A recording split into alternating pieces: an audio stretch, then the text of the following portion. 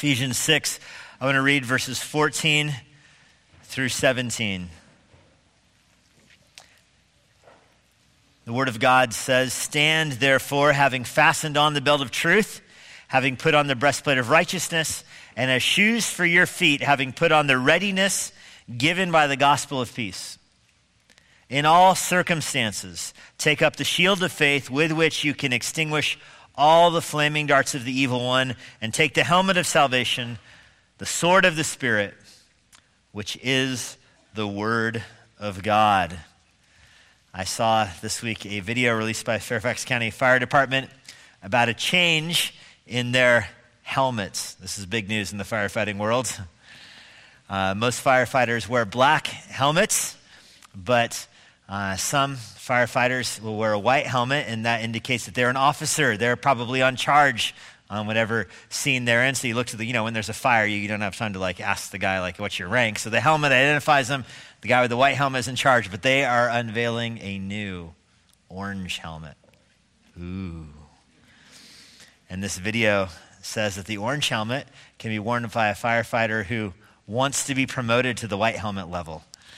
So they put it on, and that invites the other white helmet officers at the scene to give the person with the orange helmet advice. What could go wrong? In fact, the video they released on their Facebook page, the Fairfax County Facebook page, describing this, as the video came out, I watched it, and the female officer, the female firefighter with the orange helmet, she's holding it and describing how I get to wear this now, and other older firefighters can come and tell me what they think I should be doing in a certain situation. And it looked like a hostage video. Anyway, it reminded me that the function of the helmet is twofold. One, to protect you, so something burning doesn't fall on your head. But on the other hand, it's also meant to identify you, so that in a crowd you stand out. And such was the case with the Roman soldiers' helmets. They were for protection, of course, but they had standards that were up on top of them. It looks like a brush on their head, a red plume sticking up that made them easily identifiable in a crowd. And so if a soldier had wandered out into a crowd, soldiers were often on patrol in crowds, for example, in the Roman Empire. And if the crowd turned against the Roman soldiers and they had to summon help, other soldiers could easily identify where the soldier in distress was. You would see the red plume standing up. You would be able to identify all the other Roman soldiers, even in a crowded plaza, and go to their aid. That was the function of the helmet. So here, Paul transitions in his description here of the spiritual armor towards the helmet. This is the second to last. We'll finish this morning with the two last pieces of armor here. And he tells you to put on the helmet of salvation, to put it on, to strap it on. The helmet, of course, protects your head. You understand the analogy here. You're at war. You're in the world, and the world is turned against you. There are flaming arrows of the enemy that are coming at you. The flaming arrows are temptation. It's luring you to sin. It's opposition and hostility from the world, the flesh, and the devil. The devil is behind all of that, of course, sending those arrows. The devil was the one who introduced sin into the world through the Garden of Eden. And so when your flesh tempts you to sin, the devil's behind that, because he's in the sense, the source of sin. When the world is against you, the devil is the prince of the power of this world. He's over the world systems of this world that are operating against you. And of course, sometimes the devil is directly attacking you through himself or through his demons. So all of that is aligned against you. This is your Christian life. You're minding your own business in the world, and temptation comes from an unexpected place. That's an arrow from the enemy. The whole world systems that are behind the things that tempt you, they're all in play. If you are putting too much faith in politics, to give an example, that you think that you attribute everything wrong to this world to politics, and only those people on the other political side would vote a certain way, then our problems would go away. I mean, that's rank idolatry. But you don't understand, there's a whole worldview that's behind the politicalization of everything in our culture. There's a worldview that's behind that you're kind of born into. You go on Facebook and you're tempted to slander people or speak wickedly about people. There's a whole world systems are behind that, behind the whole communication industry and social media and politics and all that bring you to the point where you are now fighting the battle in your own heart. You're tempted to slander and to say wicked things about people. That's a battle inside of you, in your own heart, that the devil is behind because he's behind the world systems that have brought you to that point. Or you're tempted to look at something inappropriate on your phone. You're tempted to sin in that way. That battle is very much personal. It's inside your own heart. The temptation is in your heart. That's where the war is at. Right there, the war is inside of you. But behind that war is the whole sexualization of our culture and of society, which the devil is certainly behind. The whole self-indulgence thing that feeds you, that you think you have a desire so you can act on it. The devil is behind that. Even materialism that led to you having the brand new iPhone that came out 45 seconds ago in your hands, enabling you to sin. That materialism, the devil is behind that. So you have massive worldview temptations that are going on, worldviews colliding that are drawing you into sin. That war is fought in your heart at that moment, but they are arrows from the devil. The devil is behind all of it. So that's the spiritual war. You're supposed to put on the belt of truth. You're supposed to fasten yourself, gird yourself with truth. Remember, the belt of truth is the idea of that you're fastening your garments around you so that you can move freely in society. In other words, all of your movement is based upon truth. You have the breastplate of righteousness, so you have holy living that backs up what you're doing. The holy living demonstrates that you're on the Lord's side. It is a protection against accusations. People can't accuse you of things because of your breastplate of righteousness. You have your shoes on. You're ready to stand against the devil. God didn't give you a spirit of timidity. He didn't make you a coward. He didn't make you run from the fight. He gave you shoes so that you stand against the devil. He gave you shoes so you can walk into the world to evangelize and to advance the gospel. The shoes are not made for running. They're made for standing and fighting. God gave you those shoes. On top of that, he gave you the shield, which is your faith. That behind everything you do is the recognition that you have faith in God. And that shield is your primary protection. The devil shoots arrows at you. The arrows, for the most part, don't hit you because of your faith. Your faith is impenetrable. So all the temptation, you're victorious over most of it because of your shield. And now we move behind the shield. And we're to the helmet. What's behind the shield? The helmet. The helmet is your defense against things that might make it around the shield. There might be a gap in the shield.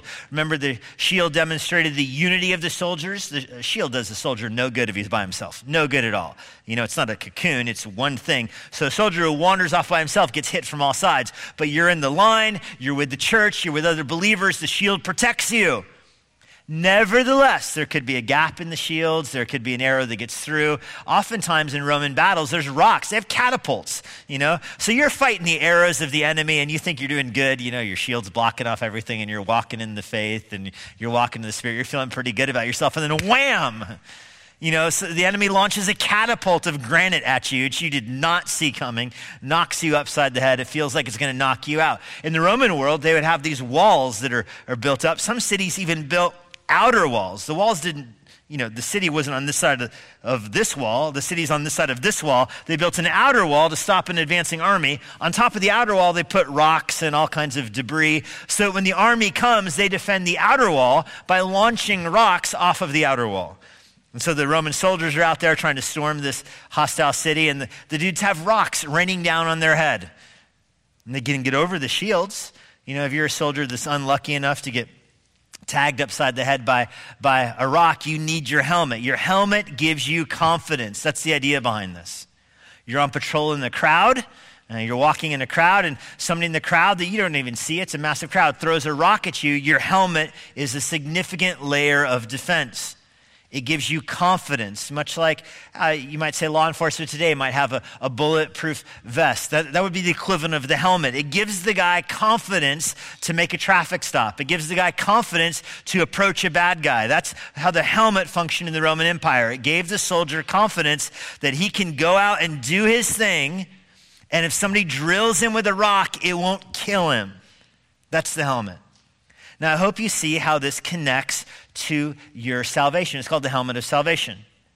So some temptations get through the shield. The battle comes home. Even you give in to sin at a point. You fall into sin. You recognize it's not going to kill you. It's not going to take you out of the battle because you are saved. You have the helmet of salvation. You're not going to get a mortal wound in this fight. All right? The devil might hit you upside the head. The devil might even knock you out. But the devil can't kill you because of your salvation. Acts 17, verse 31 says that God gives us full assurance of salvation by raising Jesus Christ from the dead. So your salvation is as secure as the resurrection. That's what Paul means in Acts 17. You have confidence the devil's not going to kill you. Now, you might die physically, of course. There's martyrs all over the world.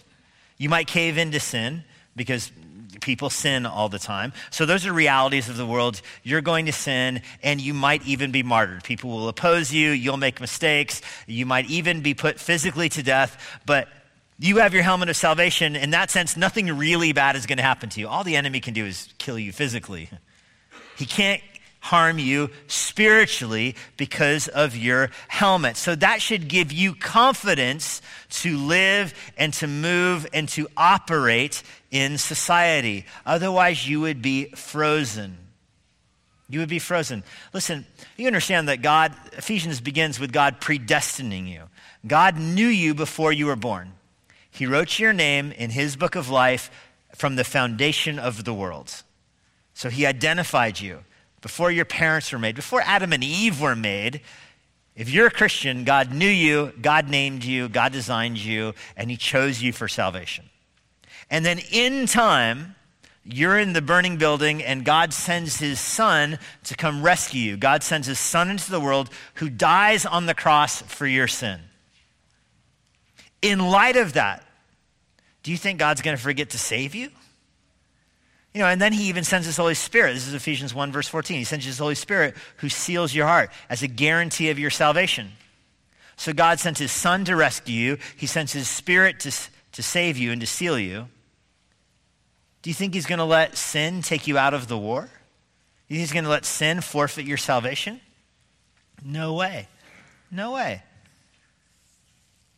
Imagine a building is on fire, and imagine a guy who runs into the building to rescue a dog. There's a dog stuck in the building. The people have all got out, and this is a true story. Somebody told me this between first and second service, that there was a building that was on fire, and there was an elderly woman who was there, and she got out, and she's begging this guy, saying, you know, my dog isn't there. He's in a crate. And so the guy, no fire department there, the guy runs into the burning house, busts open the door, breaks through the door, and gets into the house, and walks in, and do you think he's going to forget why he went into the house?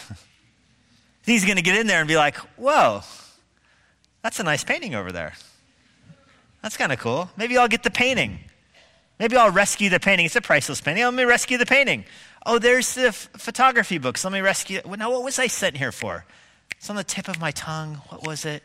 You hear the dog barking over there. You're like, hey, quiet, I'm trying to think. What am I here for? No, he's going to rescue the dog. That's why he went into the burning building. So you understand that God sends his son into the burning building to rescue you. He's going to rescue. You're not going to lose your salvation. This is 1 John 1, verse 9. If we confess our sins, he is faithful and just to forgive us our sins. That's like basic level Christianity there. That's Christianity 101. There's no truth lower than that. Okay, so that's the bare minimum truth you need to believe to be saved. And if you don't believe that, you can't be a Christian, right? If you believe that Jesus died on the cross for your sins, you confess your sins to him and put your faith in his death, and he is faithful to forgive you of your sins. So that's low level right there. But if you believe even that low level, you recognize you cannot lose your salvation. Because if you confess your sins, God is faithful to forgive you of your sins. This is Philippians 1, verse 6. I'm confident in this, that he who began a good work in you will be faithful to complete it. God's not going to forget you.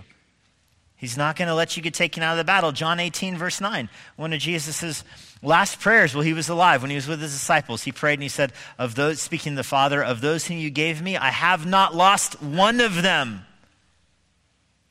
And then he goes on to pray that all those that will come after him because of the preaching of the apostles, meaning us, none of them will be lost. And so if Jesus' prayers are answered, then your helmet is strapped on tight. If God is faithful and just to forgive the sins of those who confess their sins, then you will be forgiven of yours. If Jesus is resurrected from the grave, God is not going to let you get taken out of this battle. You're not going to lose your salvation. So everything else in life should be framed around that. Imagine how petrified a soldier would be if he thought one wrong step and he'd be dead. He'd be paralyzed, immobilized with fear. He has to have some level of confidence that he can engage. And that's where we are as believers. We have to have a level of confidence that, listen, we might step on a landmine, we might mess things up, but our helmet is on. We're going to heaven when we die.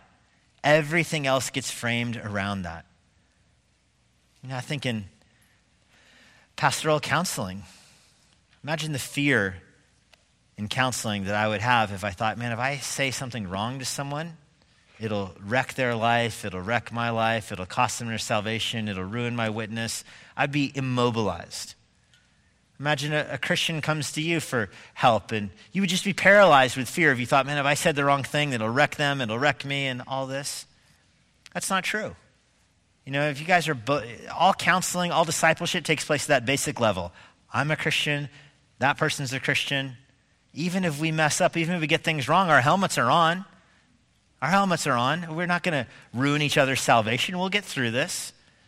I sinned against someone this week. I said something I shouldn't have about someone and it got back to them and I felt like it burned that relationship and I felt horrible and terrible and I went and had to go ask his forgiveness and he had to forgive me and it's like, I feel terrible about this. But then I have to remind myself, listen, we're both believers. We have our helmets on. Yes, something blows up in front of us because I stepped on it, but ultimately we're not going to get taken out of the fight. We're wearing helmets. It's okay. We'll learn from this and go on. You have to have your whole Christian life framed around that attitude. Everything has to be in light of that. That it's going to be okay. We're wearing a helmet. We have confidence in our salvation. That's the second to last thing Paul tells you to put on, your helmet.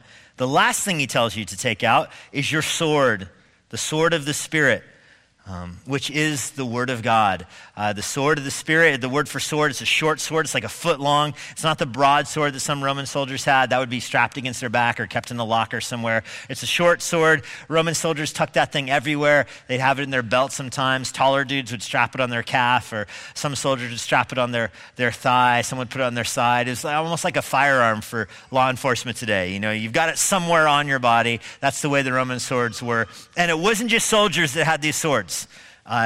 Citizens had these swords. Most Roman citizens had these kind of swords. In Mark 14, when Jesus is arrested, the crowds come after him, and Jesus says, what, did you come out here with clubs and swords as if you're arresting a robber? And the crowd had the sword, and Peter had one of those swords, remember? He takes out his sword and uses it and chops off the dude's ear. Peter. Why did Peter have that sword?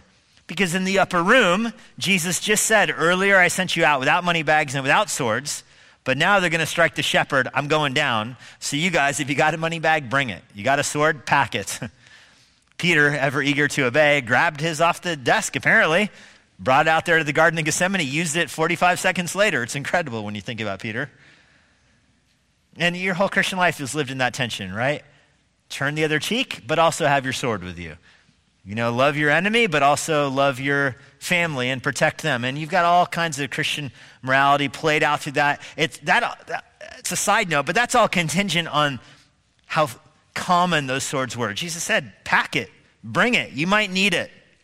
It was a very common weapon in the Roman Empire. The soldiers definitely had it. They all had it. Soldiers had it when the earthquake came and hit the jail cell. And in Acts, when the earthquake came and the soldier runs over to investigate and he sees the jail door open, he thinks that Paul is freed. And the soldier takes out his sword to kill himself, thinking that Paul got away. And Paul says, whoa, I'm right here. And the soldier's like, huh? And Paul says, yeah, come on inside, sing a hymn with us. Soldier puts away his sword and gets radically saved. The swords are everywhere. Here Paul says it's the sword of the Spirit. And you think, what's the sword of the Spirit? Well, the sword of the Spirit, I love it when the Bible does this. It said the sword of the Spirit, verse 17, which is the word of God. Spent $200 on commentaries to look up what the sword of the Spirit is, and the commentaries agree that it's the word of God. So, I want my money back. The sword of the Spirit, which is the word of God. I want you to think about how incredible that is. The sword is the only offensive weapon in the armor. I mean, you're not going to hit somebody with your belt. I mean, you might be able to kick at somebody, but it's not like choice one as the weapon. I'm going to throw my shoe at them. You're going to hit somebody with your breastplate. You're not going to throw your helmet at somebody. The only offensive weapon here, the only weapon designed to do harm to someone in this whole battle here is the sword. And so it's last on the list. Paul goes through everything else, the belt, the breastplate, the helmet, the shield. And now he's up to this. You got all that on? You're ready to rumble? Got your shoes tied? Then take out the sword and use it. Don't be paralyzed with fear. The arrows are coming at you. Don't run and hide in a foxhole. Use what God gave you and go to war. Actually use the word of God. Use the word of God. Other armies might have catapults. Others might have battering rams or siege works, but not you. You just need one weapon. You need the word of God. To be an effective Christian, this is what you need, and that's all you need. You don't need to get a sociology degree. I have a sociology degree, so I can tell you it's entirely unnecessary. To be an effective evangelist, you don't have to be a student of the culture. You don't have to understand, cultural movies or icons or any of that in order to be an effective evangelist. The only thing you need to advance the gospel in the world is the word of God. Not the word of God and cultural knowledge, not the word of God and movie references, not the word of God and common hobbies, not the word of God and a nice suit. You don't need any of that. You need the word of God and nothing else to be an effective evangelist. And so this is why Paul ends with take out the sword. It's the only weapon you have, and use it. Now the sword is the word of God. I want you to appreciate how incredible that is that we have the word of God. You have to think, what does it mean, the word of God? So you have God the Father, all the divine attributes, all the divine excellencies, all the divine majesty, everything about God is resident in the Father. And it comes from the Father to the Son. And so anything the Father says, he says in its entirety, he says in its completeness. When the Father says anything, it's from himself. It is all of him, and it is all resident in the Son. This is why the Son is called the Word of God. He is the exact representation of the Father. Everything that is in the Father is the Son. That is the Word. The Son is the Word of God. He is all of the Father is in the Son. The Son is the exact Word of the Father. The Father and the Son relate to one another spiritually, and everything that is in the Father is in the Son. Everything that's in the Son, he has is overflowing back to the Father. That's the Holy Spirit. The love and the communication and the fellowship between the Father and the Son is the Spirit. So all of God is between the Father and the Son and the Spirit. Everything the Father would say is in the Son. The Word of God is the Son. Everything the Son would feel back towards the Father, or the Father would feel towards the Son, is all of God. It is the Holy Spirit, the three persons, one God, and it is perfect love, fellowship, and perfect communication. There's no falling words. Everything the Father wants to say is already in the Son. Everything the Son would want to say is already in the Holy Spirit. There is no external thing needed. Everything God wants to say is resident perfectly in the Son. And yet God still chooses to create the world and speak into the world. And how does God create the world? He creates the world with his voice. He speaks it into existence. And so the beauty of God and the love of God and the energy of God comes into the world through creation. That's why you can say, it sounds corny, but you can say, I see the beauty of God in a sunset or in a baby deer or whatever, in a waterfall. Great. You can, because all of creation is the overflow of the beauty of God. It's marred by sin, of course. It's not, a perfect representation, but it's still beautiful. You still see something of the creativity and the beauty of God. Of course you do. But that's not the revelation of God's word. This is the beauty of the incarnation, that Jesus comes to earth. He's the Word of God in human flesh. So that very Word of God, everything from the Father that is spoken, all of the Father's identity, attributes, excellencies, all of that which is resident in the Son, if God were to come to earth himself, that is the Son of God, taking on human nature. So this is why John 1 begins with, in the beginning was the Word was with God, and the Word was God, and Jesus is the Word of God, born, the Word made its dwelling among us. So you want to know what God is like. What would God say? What would God do? What's the Word of God? You look to Jesus, who lived his life on earth. He is the Word of God, robed in human flesh. However, Jesus is not on earth anymore. He has ascended into heaven.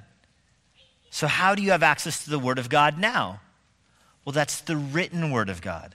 The written Word of God is also the Word of God, particularized for a circumstance. So the wisdom of God is the Word of God about wisdom.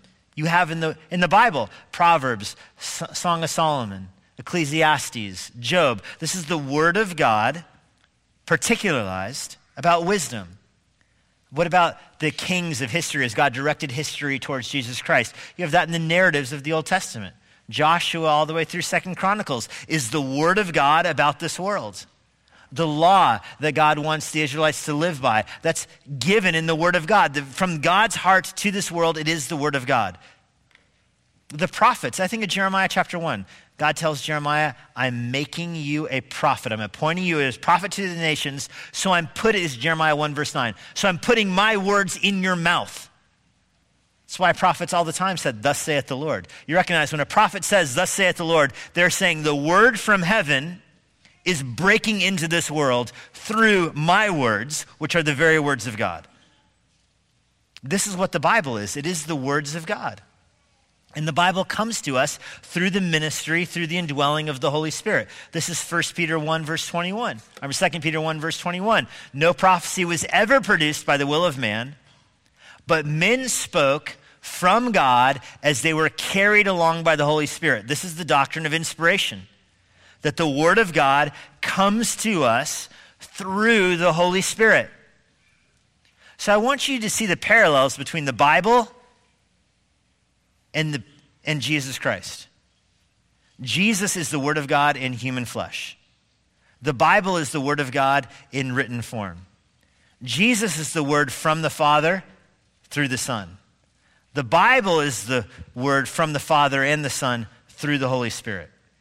The Bible comes to us as the Holy Spirit carries along its author. It's not in a trance, not like Islam where, Muhammad was in a trance and comes out with the Quran. No, the Bible carries along the authors to their full awareness and their knowledge and their life experiences. The Bible empowers the authors to write, but it is every word from God. And so ask yourself, can the Bible have any errors in it? Well, can God have any errors in it? Are there any errors inside the Trinity? Does the Father misspeak to the Son or misspeak to the Spirit? Does he say something that's not true, that's not really in him? Of course not. Or you can ask the question this way. Did Jesus ever sin? Could Jesus have sinned? Of course Jesus couldn't have sinned because he is the Word of God, and the Word of God can't contain error, and so Jesus could not sin because he's incompatible with error. Can the Bible contain error? No, because the Holy Spirit can't sin. Put it in those terms. The Holy Spirit can't get something wrong. Jesus couldn't get something wrong. The Holy Spirit can't get something wrong. Jesus led a sinless life, and the Bible has no errors in it because they are both the very Word of God. They're both from the Father to us. It's the Trinity whose words are coming to life on pages in front of us. That's the point of Scripture. That's the sword of the Spirit. That's what you're supposed to take. That's what you're supposed to use. And when you understand that the Word of God is the mystery of the Trinity given to you, and you look at it and you go, this is incredible. This is sweeter than honey.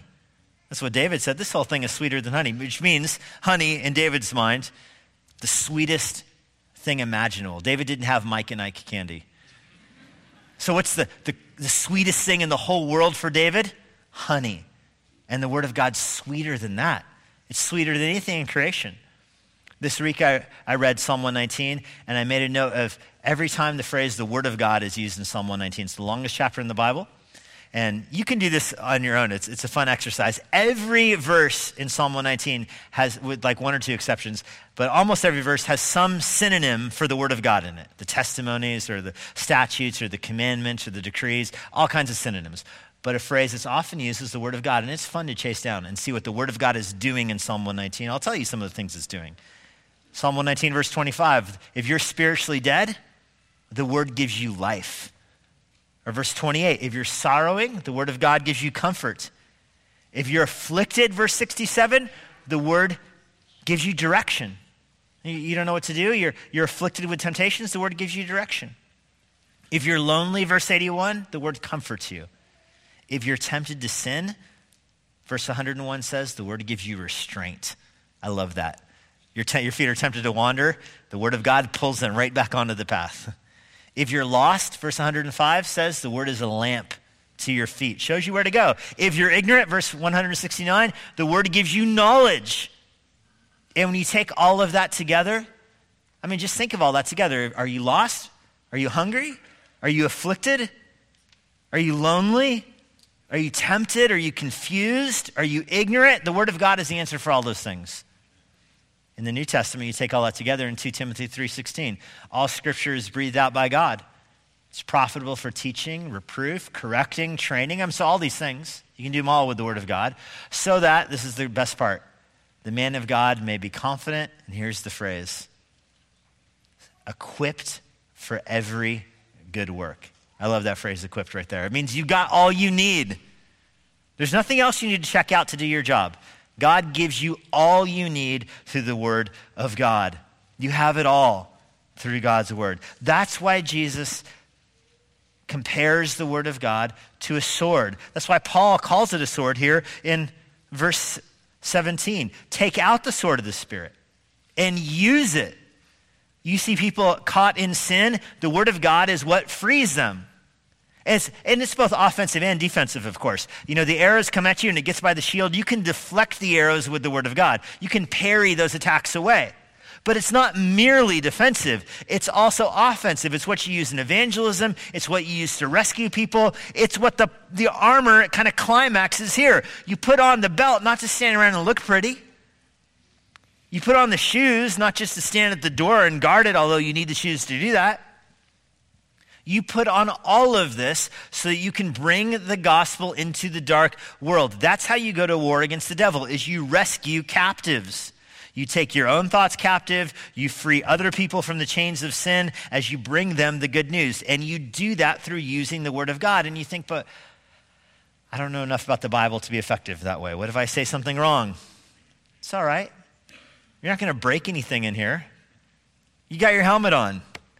You know, you're going to be okay. Don't be afraid to use your sword. All this is building up to that. And if you understand this, think about how that changes your approach to life. You know, for you to use the sword, first of all, you got to actually believe it. Okay, so the arrows are coming at you. You can't take the actual Bible and hold it up like a shield. Remember, all this is spiritual. The whole thing is spiritual. The belt isn't an actual belt. It's just girding your life with truth. The Bible acts as a shield, not in some mysterious way, but your faith is what is the shield. The Bible, you don't throw it at somebody to save them. You have to read it, study it, believe it, and apply it. That's how you use it as a sword. So let me give you an example. You're going through a trial. Instead of asking yourself, how does this trial make me feel? Ask yourself, what does the Bible say about this trial? Or you hear of news in the world. Instead of asking yourself, what do I think about that? Ask, what does the Bible say I should think about that? Approach things that way. And if you start to think like that, if you train your mind to use the Bible as a sword that way, you're going to find that your sorrow is going to give way to comfort. That's how you deal with sorrow in your life. You turn to the Word of God and say, what does the Bible say about the situation that's giving me sorrow? It will replace your sorrow with comfort. Your anger will become hope. You'll go from being angry about everything to having hope in the resurrection. There will be a change. Your doubt will become confidence, because instead of saying, I don't know why this is happening, and I feel this way about these people who did that to me, that just produces a doubt-filled life. Instead of saying that, you become confident because you're turning to the Word. Instead of being riddled by anxiety and worried about things you can't control, you take that off and you put on confidence and faith in the future. That's what it means to use the sword of the Spirit, which is the Word of God. You know, the best example of this, I think, in the Bible being used is Jesus in the wilderness in Matthew chapter 4. And you don't need to turn there. You can read it on your own sometime. But you remember, Jesus was tempted in the wilderness. He went into the wilderness to fast before he started his ministry. He was baptized. The Father identified him as the Son. The Spirit identified him as the Son. The Father identified him as the Son with the Word, of course. The Spirit testified to him spiritually, and it was obvious to everybody, this is the very Son of God. And he goes from there, not back to Jerusalem, not back to Galilee. He goes from there to the wilderness, where he prays and fasts and is tempted by the devil. He is outfitted for the fight. He has the belt of truth on. He knows the truth. He has his breastplate on. He has never sinned in his life. He has his shoes on. He's not going to run and hide from the devil. He's going to stand against him. He's got his shield up, but he uses the sword. The devil comes to him in Matthew 4 and says, if you're the Son of God, command these stones to turn into loaves. And Jesus doesn't just say no. He doesn't just say, no, I have self-control. Jesus says, it is written, and quotes Deuteronomy 8, verse 3, man shall not live by bread alone, but by every word that comes from the mouth of God. Do you see that Jesus parries away the devil's attack with the word of God? And the devil comes at him again in Matthew chapter 4. The devil comes at him again, and this time says, hey, why don't you go up to the top of the temple and throw yourself down? For it's written, the angels will catch you. So now the devil responds, quoting scripture himself. And Jesus doesn't fall for it. He doesn't say, oh, he used the Bible. Man, I cave. Jesus said, nice cross-reference. I got a better one. Jesus said to him again, it is written, you shall not put the Lord your God to the test. He's quoting Deuteronomy 6, verse 16. The devil comes back to him. It says, I'll offer you all the kingdoms of the world if you just partner with me. And Jesus says, begone, Satan, for it is written, you shall worship the Lord your God, and him alone shall you serve. Quoting Deuteronomy 6, verse 13. So Jesus responds to all the attacks of the devil by quoting scripture. But he also uses the Bible offensively as well. And, I mean, there's too many examples to choose from, really. But my favorite is when the Herodians and the Sadducees try to trap him, and Jesus responds by asking them, how does David call the Savior his Lord if the Savior is also his son? That's like a lethal kill strike there with the sword right there, right to their hearts. They have they're quiet. The lawyers are quiet from that point forward, if you can imagine. That's a death blow from the Word of God. That's an example of using the sword of the Spirit. You know, you can use the Bible that way. If you have put your faith in Christ, if the Spirit dwells in you, then you have a heart to believe the Word of God. You don't need to know all of it. You don't need to be an expert of it. You don't need to go to seminary. You just got to believe what you got in front of you. You read it, you believe it, you can use it. You're equipped. You passed basic arms training right there. And you can use it in the world to advance the gospel. This is what the armor of salvation is for, to go to war against the devil. Lord, we're thankful that you've called us to lead a life of holiness and integrity with our breastplate of righteousness. You called us to lead a life of faith with our shield, of evangelism with our shoes. But God, you began and ended the armor with truth, the sword of the Spirit, the Word of God. And so that's where we are, Lord. We know we can't move in this world without the belt of truth, and we know we are powerless against the enemy without our sword. So I pray for this congregation. I pray that we would be a congregation marked by truth and an eagerness to take the sword and use it. We're grateful for you as our Heavenly Father, all the Word of God resonant in your heart. We're grateful for you, the eternal Son, the very Word of God. We're grateful for you, the Holy Spirit, who brings the Word of God to life with love and energy and light to our eyes, who dwells in our hearts to help us behold wonderful things from your law. Together, Father, Son, and Spirit, the Word comes from the Father through the Son by the Spirit, and we receive it with joy in our heart. We're thankful for the word of God, and we pray that you would give us the courage to use it even this week. We ask this in the name of Christ. Amen. Let me invite you all to stand. And Sean, come forward. There you are, brother. Sean will come forward and send us away with the benediction.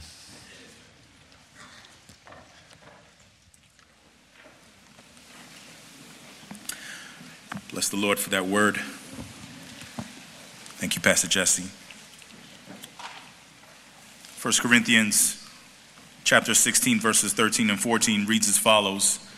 Be watchful, stand firm in the faith, act like men. Other translation says, be courageous, be strong.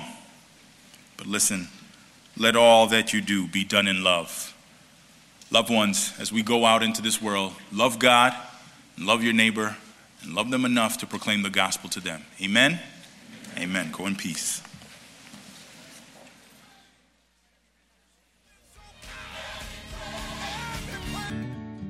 And now, for a parting word from Pastor Jesse Johnson. Thanks for joining us. If you're in the Washington, D.C. area, I would love to see you at Emmanuel Bible Church. For more information on our church or our current service times, go to ibc.church. For more information about the Master's Seminary and their Washington, D.C. location, go to tms.edu. I hope this resource has been a blessing to you, and it helps you seek the Lord daily, serve others around you, and share the gospel with boldness.